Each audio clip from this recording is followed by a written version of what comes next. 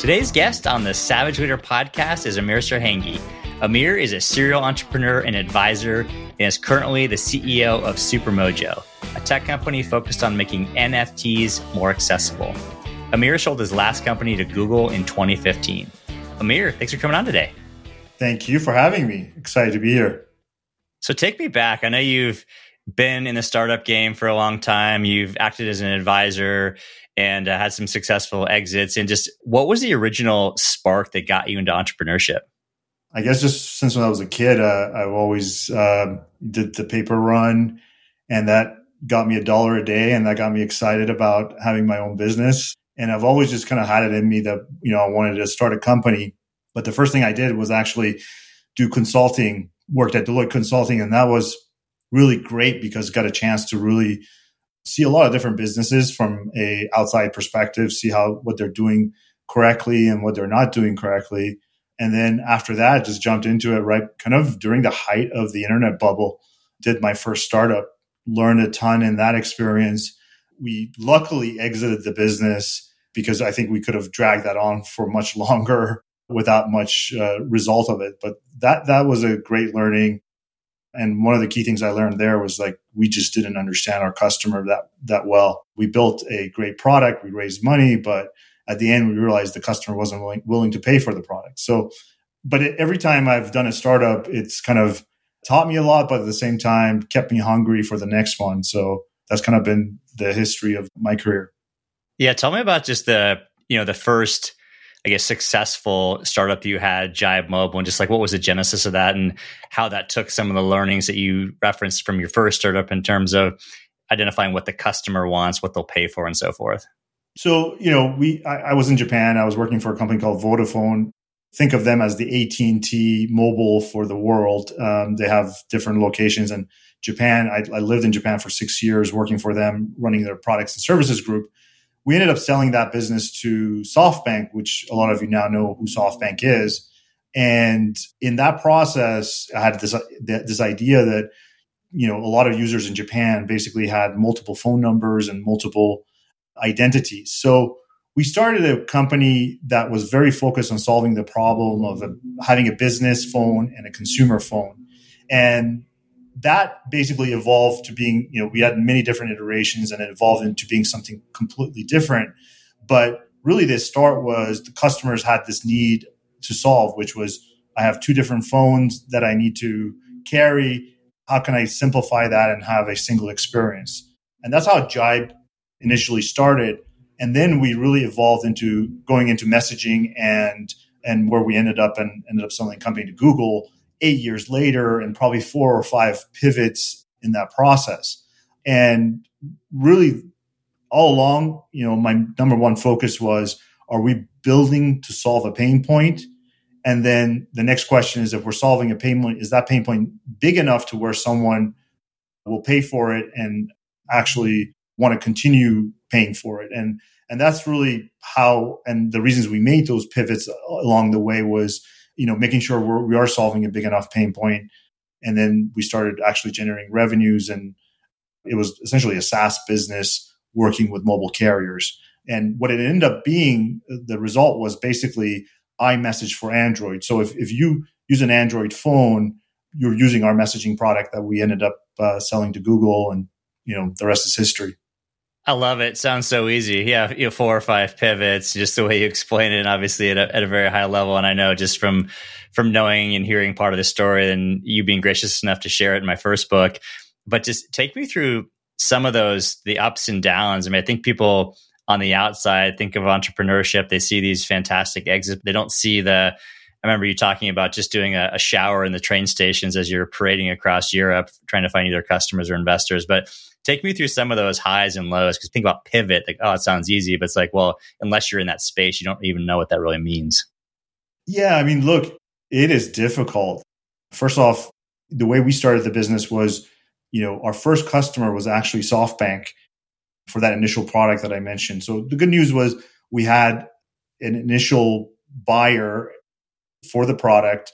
They were willing to pay us ahead of time to build it because it was innovative. But then when that money dried up and we realized like there wasn't many other customers, we had to evolve. And as we evolved, we had to raise money. And in the middle of all this, we also hit the financial crisis, like the 2008 meltdown happened in the middle of our fundraise. We had a term sheet for like $10 million that we were signing the following day, the following week. And then on the Monday, like the whole markets melted down. So that went away. And all of a sudden we're sitting there with no cash in the bank, having to pay a payroll of, 20 people. So we had many of those instances throughout the 8 years, even all the way to the end. And I think that's what a lot of people don't realize is that there are a lot of tough times, especially as a first-time entrepreneur.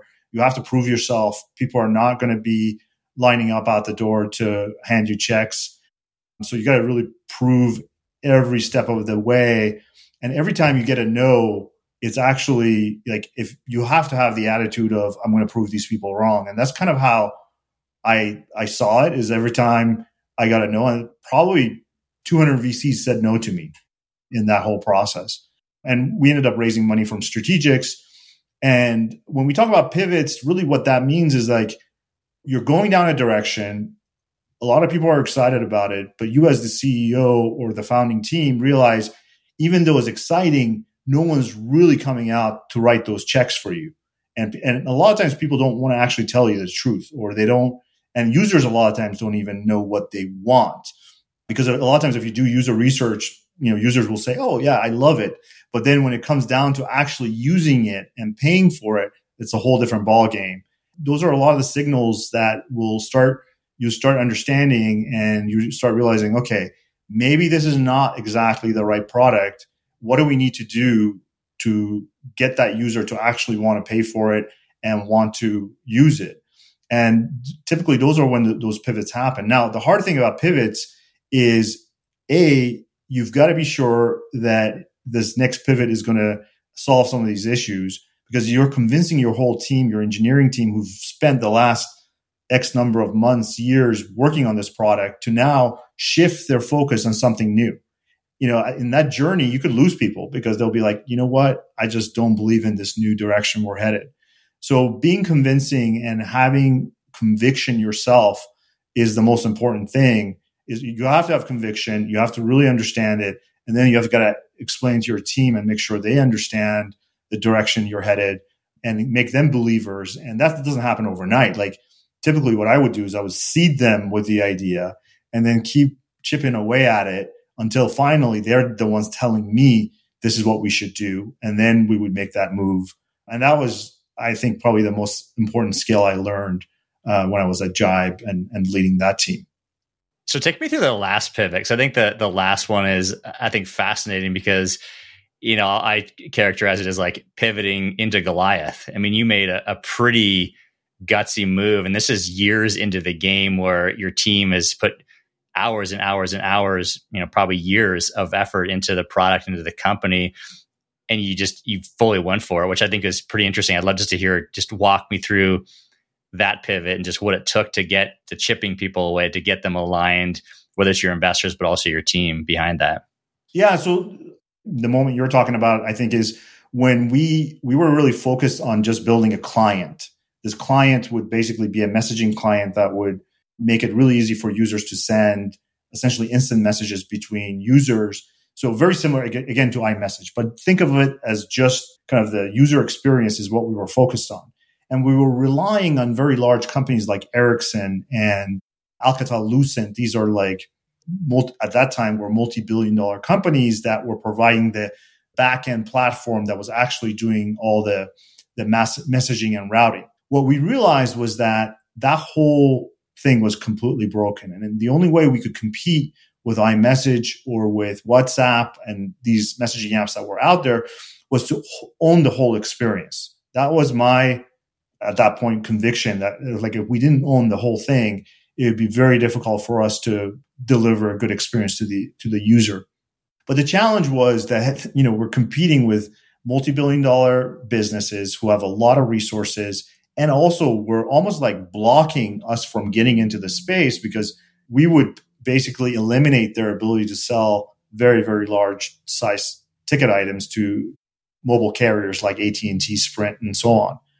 And the team itself like had a very, kind of a fear that why would we want to compete in that space? Like there's already players there and there's a lot to build, and we would need to be able to essentially have the ability to integrate in a very kind of technical way with these mobile carriers. And those are years of experience and years of relationships that are already in place. So, but I was convinced that we were not going to be a very valuable company if we didn't own the whole thing.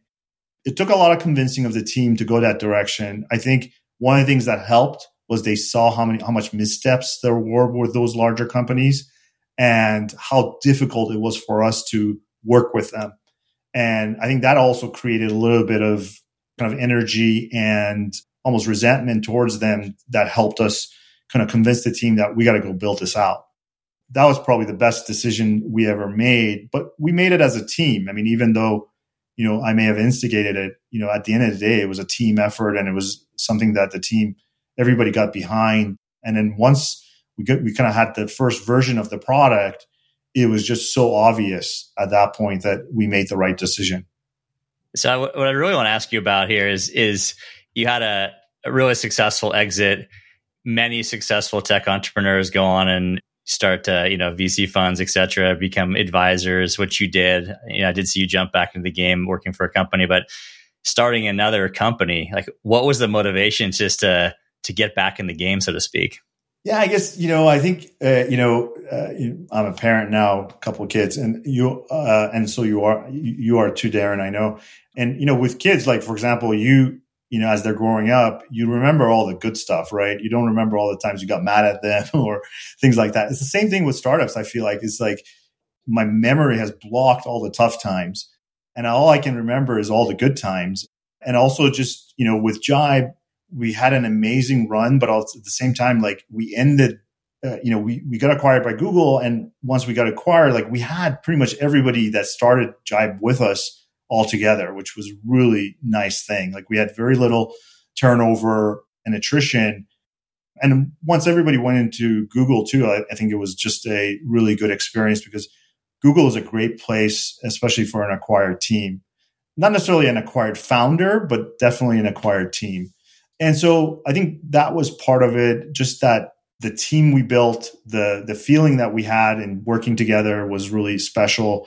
And small teams just can produce so much, and they can be so nimble and innovative. And I think I really miss that. I love that 0 to 1. And inevitably, anytime a team gets bigger, once you start getting into the hundreds, it's just, you become a bigger ship and it's harder to move. And there's a lot of management that comes with it and a lot of other headaches that you get. So I just enjoy that smaller team and that struggle to find market fit and product fit for me is really rewarding.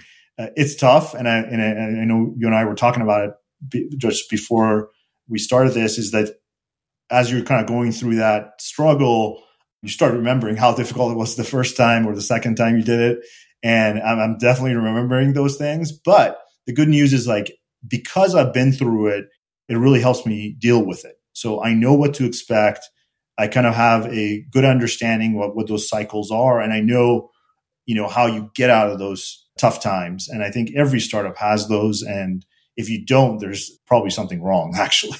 I'd love to ask you a bit about Supermojo in a minute, but just I want to level set a little bit because I think what I've realized is just even thinking about this, recording this episode, was that, you read so much about Web3 and blockchain and crypto and NFTs, but it really is almost like binary where you have people that we were talking about this before also, that people who know a ton about it, but then so if you're in the game, you're in Silicon Valley, you're in this space that you know a lot, but then there's a lot that really don't, and a lot of really smart people. So I always like to demystify some of these topics and make them more approachable. But do you mind just explaining, just like you would maybe to a fifth grader, to your kids about, what an NFT is and how it fits with other terms people hear like crypto and blockchain and things like that? Sure. Happy to. And it's, it's early days and definitely we're not even in the first inning really when it comes to NFTs. I'd say even crypto is very early days. So, when you look at Bitcoin or Ethereum, Bitcoin at the end of the day is essentially just like the US dollar, right? One Bitcoin, it looks just like the next Bitcoin. And people will purchase Bitcoin because they want it for store of value, or they buy it because they just believe it's something they want to own. And there are different use cases which will use Bitcoin as a form of payment. But all Bitcoin looks the same. So it's fungible. NFTs are, using the same technology, blockchain. So Bitcoin is basically on the blockchain. And when you look at Bitcoin, you can see the transaction history. You can alter it. So that's one of the big powerful things about it, is that you cannot alter it. And the fact that basically that ownership is very easy to prove. And you can essentially take that ownership and hold it yourself. So you don't have to put it in a bank. You can hold it in your own wallet. Non-fungible tokens, which is NFTs, are different in the sense that one NFT is different from the next NFT. They're all unique. And that uniqueness gives you a lot of different capabilities that we can talk about here in a second. The second thing is that NFTs use technology called smart contracts. And smart contracts basically allow you to essentially program these non-fungible tokens in different ways. So as an example, let's say you produce music. You can essentially put your music and create NFTs that represent that music. Now, those NFTs essentially will hold can point to where that music is. So when I own that NFT, I actually own the music itself. But more importantly, because they're programmable, what I can do is make sure that when I sell this NFT to someone, let's say I'm the producer and I'm selling that NFT, that music, what I can do is make sure that essentially the contract for ownership of that music is also included in the NFT. In addition to that, the business model can also be included. So what does that mean? When I sell that NFT, I can basically say, certain percentage of that sale goes to me. Certain percentage can go to other people. But then every time that NFT gets sold, I want to make 4% of those sales. As a music owner or someone who's actually produced music, I can continually get benefits from the sale of that particular NFT. Now, what's different from today is like today, if you want to be able to sell your music, you need a host of folks from legal to agents basically managing and negotiating essentially those rights on your behalf. And what that means is that, like, let's say out of $1, maybe 80 cents goes to the legal fees and the record labels that are essentially managing that. In this new world, that can be reduced significantly because now the legal and the rights management is all included within the NFT. And for the life of that NFT, you will continue always to get royalties as it gets traded. So just it's extremely powerful. And this could be applied to many different verticals. You could imagine a multi-story commercial building in downtown Los Angeles can be split up into 1,000 NFTs. And each NFT can have the deed and the complete ownership of that building in kind of much more smaller chunks sold off. So 1,000 people could own that building. They don't need to do any deed transfer. They just sell the NFT and that whole ownership goes with it and gets sold.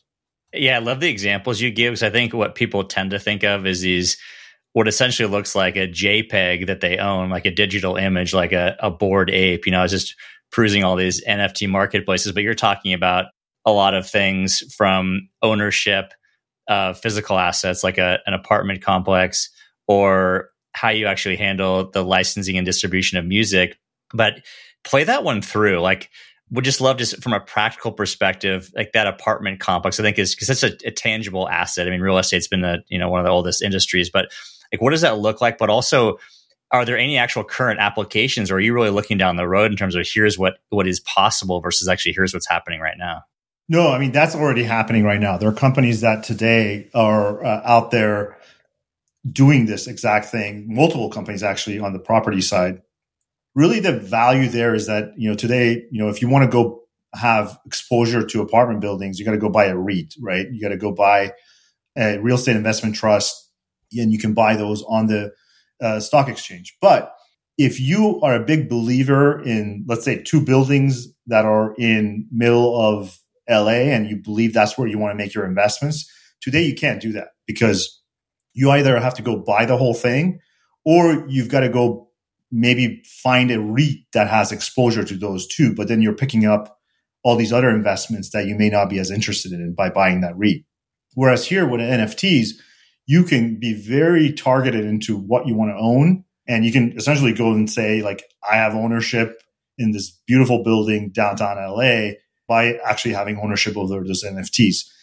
What's interesting also from the seller perspective is that they can really open up the aperture in terms of people who would have access to being able to purchase a commercial building. Today, commercial buildings are definitely targeted towards a certain sector of investors. This is not something that any investor can just go have access to. And so it really just changes the game in terms of who has access to what type of investments, and more importantly, the complexity in which how property gets sold, right? So just imagine today, like you got to have, you got to deal with title, you got to deal with all the different things you got to deal with selling a building. All that goes on blockchain. It becomes a ton easier for transfer of value between buyer and seller. I love that example because it's like you have a physical asset, but then also leveraging the power of the blockchain and smart contracts. But play it all the way through in terms of like, what is that practically speaking? I'm an investor. I've got some percentage of this apartment complex. Like, how does the cash flow work in terms of when it comes time to sell, my stake in the business? So can you just explain that a little bit more so you connect that back to like the real world in terms of how cash gets paid out? Yeah, I mean, basically, the beauty of any of these, blockchain is, especially when it comes to NFTs, is that people can essentially attribute value to existing holders of an NFT. So if you hold an NFT, let's say for a building, or even if, let's say, you're a big fan of a particular band and you own NFTs that they've produced, they can essentially send you more value. And that value can come through many different ways. They can send you all their holders more NFTs, or they can send their holders crypto because they have ownership in this particular business, or this particular NFT. So by owning NFTs, basically it becomes an access point for the person who actually created the NFT in the first place to be able to give you more value. And so that's true for any segment. Like you could own a piece of music, you continue to get royalties because you were the first person who invested in this new band that you bought their first edition title, and now you will continually get royalties because you have ownership over that first edition. So imagine like if you own Michael Jackson's first like pieces of music, like how amazing that would be in terms of value for you as a fan, right? So it's a way for also the band to be able to reward its early adopters. And this is not just for music. This is also like for tickets to concerts. And it's the same way for property. Like if you have NFTs and you have ownership over a building, they can essentially through that NFT basically pay you out for ongoing revenues and profits that come as a result. It's interesting. I think people can wrap their heads around the apartment complex and music probably to a lesser extent, but it's such a big mindset shift. It almost reminds me in some ways about, gets a little sketchy territory, but people almost buying equity positions in athletes and their future earnings. It's like almost allowing democratization of access to pieces of businesses. But I just be curious to your perspective on that, but also just the go forward, just even how you even set up a business by creating it through the idea of NFTs. Yeah, I mean, look, it's interesting. First of all, you mentioned initially like art, and that's where this all started. But a lot of this is now kind of bringing the physical closer to the digital. And you mentioned athletes. A good example there is baseball cards. Today, if you own, let's say, Mickey Mantle baseball card physically, in order for you to trade it, you literally have to find a way to get this very, very expensive physical asset to somebody else and be able to easily sell it. But there's a world in which now where we're headed to is like, a central vault can actually have those physical goods in it. And you have a representation of that physical good as an NFT. And once that particular NFT is created, and the industry term for it is minting, right? All minting means is that you've created a new NFT that represents something. Once it's been essentially created, then that can be traded easily. No longer do you need to actually physically send the Mickey Mantle baseball card, because now it's in a central vault, which is a company. There are companies today that do that, where you can send your collectibles there, and then they'll create NFTs for them. So just imagine how much more liquidity comes into the market, because now it's a lot easier to trade that Mickey Mantle card. Now, what's even gets more exciting is that you can create multiple NFTs for smaller ownership of that Mickey Mantle, because Mickey Mantle may be a multi-million-dollar baseball card. But if you want to create a way for more ownership of it, and by the way, that actually will drive the value even higher, is you can create multiple so that people have smaller ownership of that Mickey Mantle card. So as you can see, like, it just becomes a whole lot more fluid. And because you're digitizing these goods, essentially you're able to trade and move value in a much easier way. But then more importantly, because these are all governed by smart contracts, you have the deed of that particular good all within it, and the original owner can continue getting benefits from it. So an example there would be, Mickey Mantle family can continue getting a percentage of any trade in the future, which is incredible, right? If you think about it, like, imagine if they get 4% every time this card got traded, like, that's massive value to the family of Mickey Mantle, as an example. We've talked about a lot in terms of just applications. I'm sure people's minds are swirling. I know just when I got down this rabbit hole, there's just so many exciting applications. But what are actual companies doing to get into the NFT space? I know before we started recording, you talked about what brands are doing, but I'm just curious in terms of what kind of applications you're seeing, both now, but also moving forward.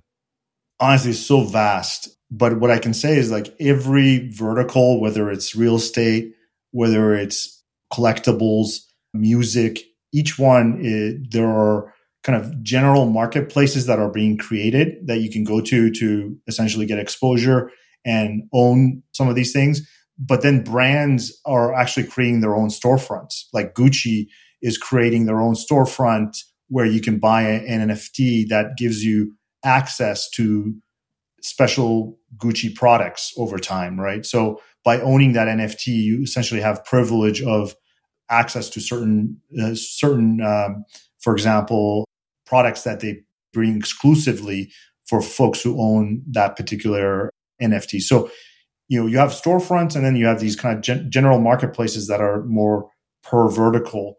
But basically, everything you see on the internet will be, in the future, there will be an aspect of NFTs underlying it, because at the end of the day, it may not be called an NFT, but it will use that technology because it brings so much value to the brand, and it really provides a whole new engagement model for them that they've never had before. It's interesting when you first started mentioning how brands were using it. I was just imagining digital renderings of products, that people would actually buy and hold. But then, you're talking about almost, in a way, it's almost like subscription-like in terms of getting access to new products, maybe custom special release products, and actually owning physical goods or even fractional shares of physical goods. I mean, it's just mind-boggling, just the number of applications, even if you just talk about a brand. Adidas was one of the first to come out with it. And I'm a big Adidas fan, for example. And ownership of their NFT basically gives you very unique products that only NFT holders will get. And those, maybe 2 or 3 times a year, there are new apparel, whether it's a hoodie or a hat that's get created. And really over time, what happens here is, and then also access to events. There will be Adidas events that only NFT holders can go to, as an example. What's interesting here is, like, over time, as this becomes more exclusive and there's more of a roadmap of things that start happening, more and more people want to have access to that NFT. So, potentially the value goes up, but it really, at the end of the day, becomes a way for someone to be part of a community. And that's what in that scenario Adidas is creating is they're creating direct access to their brand lovers, right? So the big fans of their brand can own these NFTs, but more importantly, now Adidas has a direct access to them. They know where these people are geographically located. They know how to communicate with them. So it just becomes very, very powerful for brands to have a strategy in this space. And you can bet all of them are doing that now based on everything we're seeing right now. What should other types of companies, obviously brands are usually on the bleeding edge in terms of just, new concepts, new ideas, but like, what about other types of maybe more legacy businesses that aren't as consumer facing, so to speak? Well, I mean, a new one that I just came across, which was kind of fascinating, is this restaurant group here in San Francisco. They're opening up a new restaurant that they're selling NFTs for. And essentially by owning the NFT, you have access. It's a, very kind of luxurious sushi restaurant that they're creating in downtown San Francisco. And it's in a really nice spot. But really what they're selling is access to their restaurant. And they're giving, folks who they're selling like 3 levels of service with these NFTs. And let's say if you have the platinum, you have this kind of very kind of customized, personalized experience. Once a year, you even can get their chef to come to your house as an example. You have this amazing trip to Japan with their team. So they can create these really, special experiences for their biggest customers, essentially, their biggest fans, right? And so restaurants are probably as kind of traditional business that is now sees an opportunity here to get into the NFT space, because this is an opportunity for them to deliver a totally different experience that has never been done before, really. What are some of the barriers in terms of just the individual, consumer, so to speak, getting into NFTs? I know it's from the outset, a pretty arduous process in terms of, obviously, you got to get money in, you got to have digital wallets. It's just all these different things. You got to store these assets. How does the average person, what are some of those barriers to those types of folks? That's exactly what we're trying to solve here at Supermojo. It is very difficult for the average person to even know what an NFT is. Really, we got to get to a point where nobody needs to know what an NFT is or even have to worry about owning wallets. That should just be completely transparent for the user in terms of just the experience has to be super seamless. Today, as a user, if you want to go and buy an NFT, you essentially have to have a wallet, and that wallet has secret keys because you truly have ownership over that particular NFT. What that means is that if you forget that secret key, you've completely lost that NFT forever.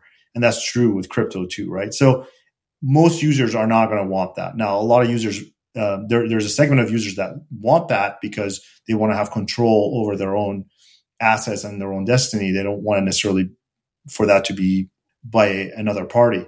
But our belief is that majority of users are going to want a seamless experience, very similar to what you see today in Web 2.0, which is I go to Amazon, I have a username password. If I lose that username password, I can get it back and still not lose whatever value I have. And that's really what we're doing to really simplify, is that through Supermojo, you can essentially purchase an NFT with just your credit card. We will, what we call, custody that NFT for you, which all of that means is that we're holding on to it for you in a safe, and you can do all the things that NFT enables you to do while it's being custodied by us. And then whenever you want, you can still take that NFT and take it somewhere else. But by using our product, you don't need to know anything about purchasing crypto, because you need crypto like Ethereum to be able to then purchase the NFT. With us, all you need is your credit card or debit card, and then we will create that wallet experience for you and make that purchase. Today, if a user, any of your listeners want to go and buy an NFT, they can go to OpenSea, for example. That's one of the larger marketplaces. And they need a wallet like MetaMask. They need to download that wallet.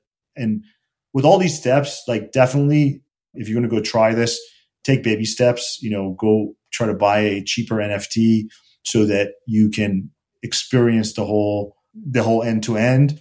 Because I think there's a lot of folks that can easily make mistakes in the beginning and lose funds, because it is somewhat complex to understand how to own and purchase NFTs. But again, that is all going to get solved, not just by Supermojo, but the industry has to solve these problems in order for it to have mass adoption. And we're still like I said, we're in like not even the first inning yet. Yeah, there's so much complexity. I mean, I can see absolutely just the value and, the solution. It's like, what kind of crypto do I buy? Getting the, which wallet. It's a little terrifying, right? Linking your bank, and you're going through your Wells Fargo or your Chase account and linking to it. I mean, it can be definitely off-putting to the average person who doesn't know what's going on behind the scenes. Like I said, it's still complex, and it's no differently than the early days of crypto. Like now, users know, okay, if I really don't want the complexity, I'll go to Coinbase, open up an account there, and I'll buy through Coinbase. But before Coinbase, really that wasn't there. Like it was as complex as NFTs are today. So we're going to solve that with Supermojo. And I think that's, will be a ton easier in the future. But I do encourage everybody to go and learn more about NFTs, just because I really do believe this is the direction of the future. And there's just so much, really reminds me of the early days of the web in my first startup when we were doing, when that was the internet bubble that was happening. But then after that bubble, like all these major companies in the internet world were created. But in the early days, it was like, oh, Amazon, which was just selling books, was the extent of how people could think of internet. We now know that like without the internet, basically nothing runs today. In a very similar way, NFTs, initially came out as art, and people kind of discounted them as just like kind of this new fad. But as people have started to understand the utility of NFTs, people are starting to really get where the power is going to be and why NFTs are going to really be useful in all these different industries in the future. Yeah, I think that one of the easiest ones for me, at least, to understand was just thinking about just all the skins that always my kids are buying in games like Fortnite and Roblox and all these things, and just how much the value is trapped there. And just like with the use of NFTs, could be able to actually allow them to monetize it when they're done with the game. They're over it, they're moving on to the next thing. But I thought that was kind of an interesting use case and example, and just a way for people to really understand it. Darren, that's such a great example. And I do know a lot of gamers too. And I think, especially for gamers, it's like once they spend a lot of time building the value within the game. And like you said, a lot of times that value is trapped. And that's definitely an area where NFTs there's a lot of investments happening right now in the gaming space to solve that exact problem that you just mentioned. And it's also like really valuable for the gaming industry. And initially, it's a little bit scary for them because they've created these walled gardens that allow them to kind of trap the user within the game.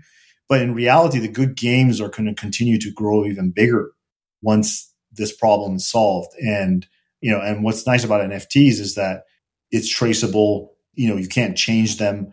Basically, the history is on blockchain. So it makes it really easy to know, the authenticity and know whether, you're buying something that actually has real value.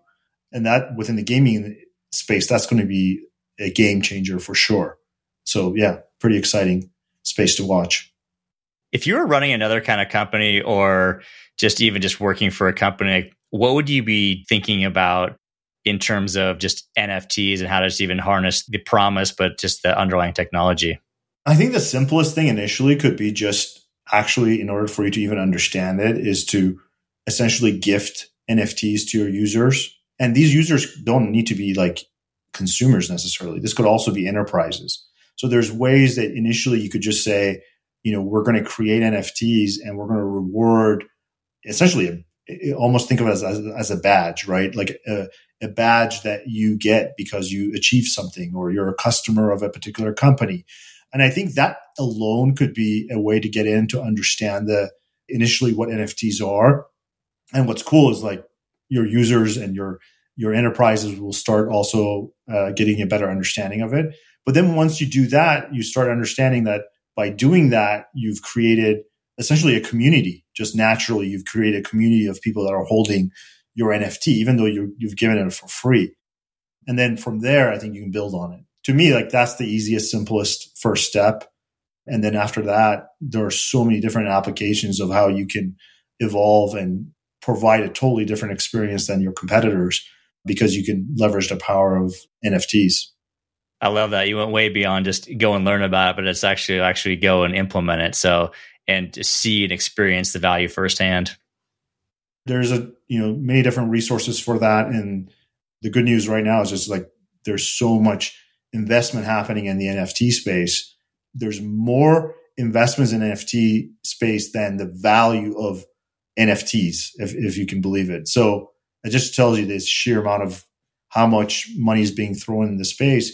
And the reason for that is because of the value that various industries see in the future of NFTs. And, some of the smartest students coming out of places like MIT and Harvard, are all coming into the space. So that's a leading indicator of where the interest of some of the smartest folks is because, at the end of the day, there's just so much complex things that need to be solved in the space.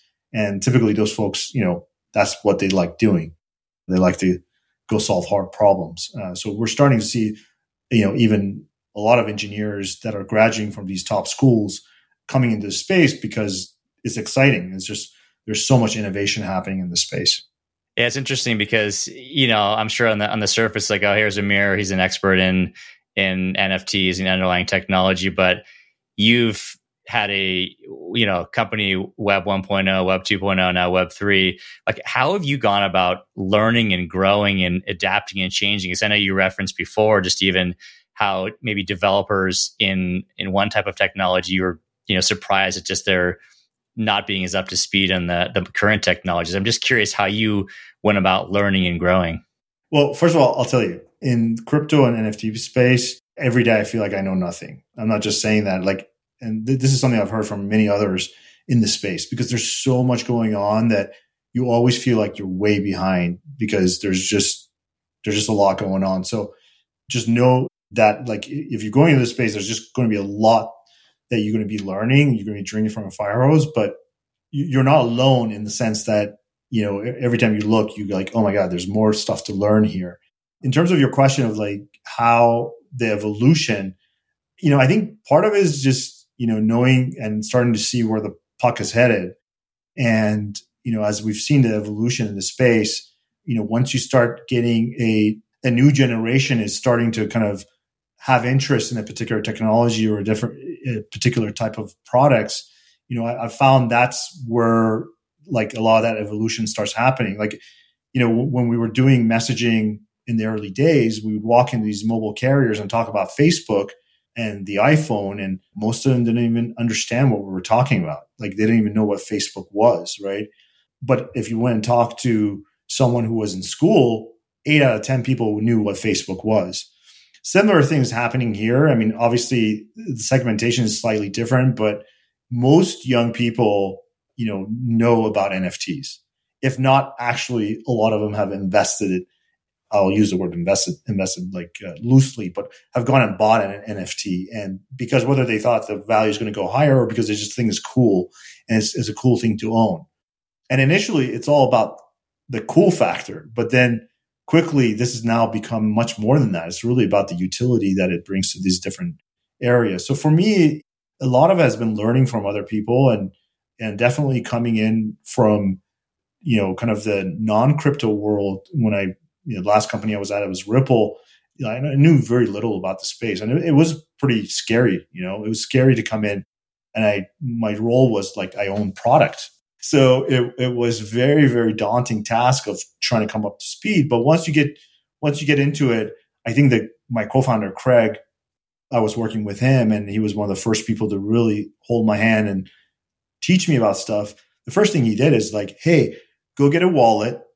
I'm going to send you some crypto, and then you're going to go buy some crypto. And it's the smallest kind of use case was just going and purchasing it. And that alone taught me so much. So what I would encourage people to do is just even owning a tenth of a Bitcoin or, half of an Ethereum or 1 ETH or whatever, or owning a very kind of small priced NFT, that experience in itself will teach you so much. and will also indicate whether you're passionate about the space and it's something that like gets you excited. But ownership over that first NFT or that first crypto actually has this kind of magical experience that you go through. You're like, oh my God, like I own money that is not basically, I have full control over and I can send to anyone in the world that I want that has a crypto address. There's some power there. Whereas today I have to go through a bank. If I don't use crypto, I have to go through a bank or some other intermediary to be able to send money. And that could take a couple of days, right? With fees. But with Bitcoin, I can do that in a much, much simpler way as an example. So those realizations are, I think, when I think a lot of people get excited and then want to learn more about the space. So where would you suggest in terms of where people can go to learn more about crypto and NFTs, but also about what you're doing at Supermojo? Well, Supermojo, it's easy. We're just supermojo.com. You can learn more there. In terms of crypto in general, I mean, honestly, there's so many different ways to learn. And maybe what I'll do, Darren, maybe give you some of those and maybe you could put it with your podcast so that folks can just click through and go to those resources. But in terms of just the simple ones are, if you want an easy experience for purchasing, you can sign up to Coinbase or FTX. Both of those are easy places to go and buy crypto. And then on the NFT side, as I mentioned, OpenSea is one place you can go, but there are many different marketplaces on the NFT side that you can go to. For example, Dapper Labs has Top Shots, which is NBA. There is another marketplace called Candy. They have MLB for baseball as an example. There's just so many different places where you can go and purchase NFTs for different experiences, right? And there's very, very specific niche type NFT marketplaces, but then there are also ones that are much more broad that cover, many different areas. Happy to give you some more to post on your podcast. Fantastic. Well, Amir, this has been a lot of fun. Thanks for just shedding so much insight for the listeners and appreciate your time. Absolutely. Thank you guys. Appreciate it.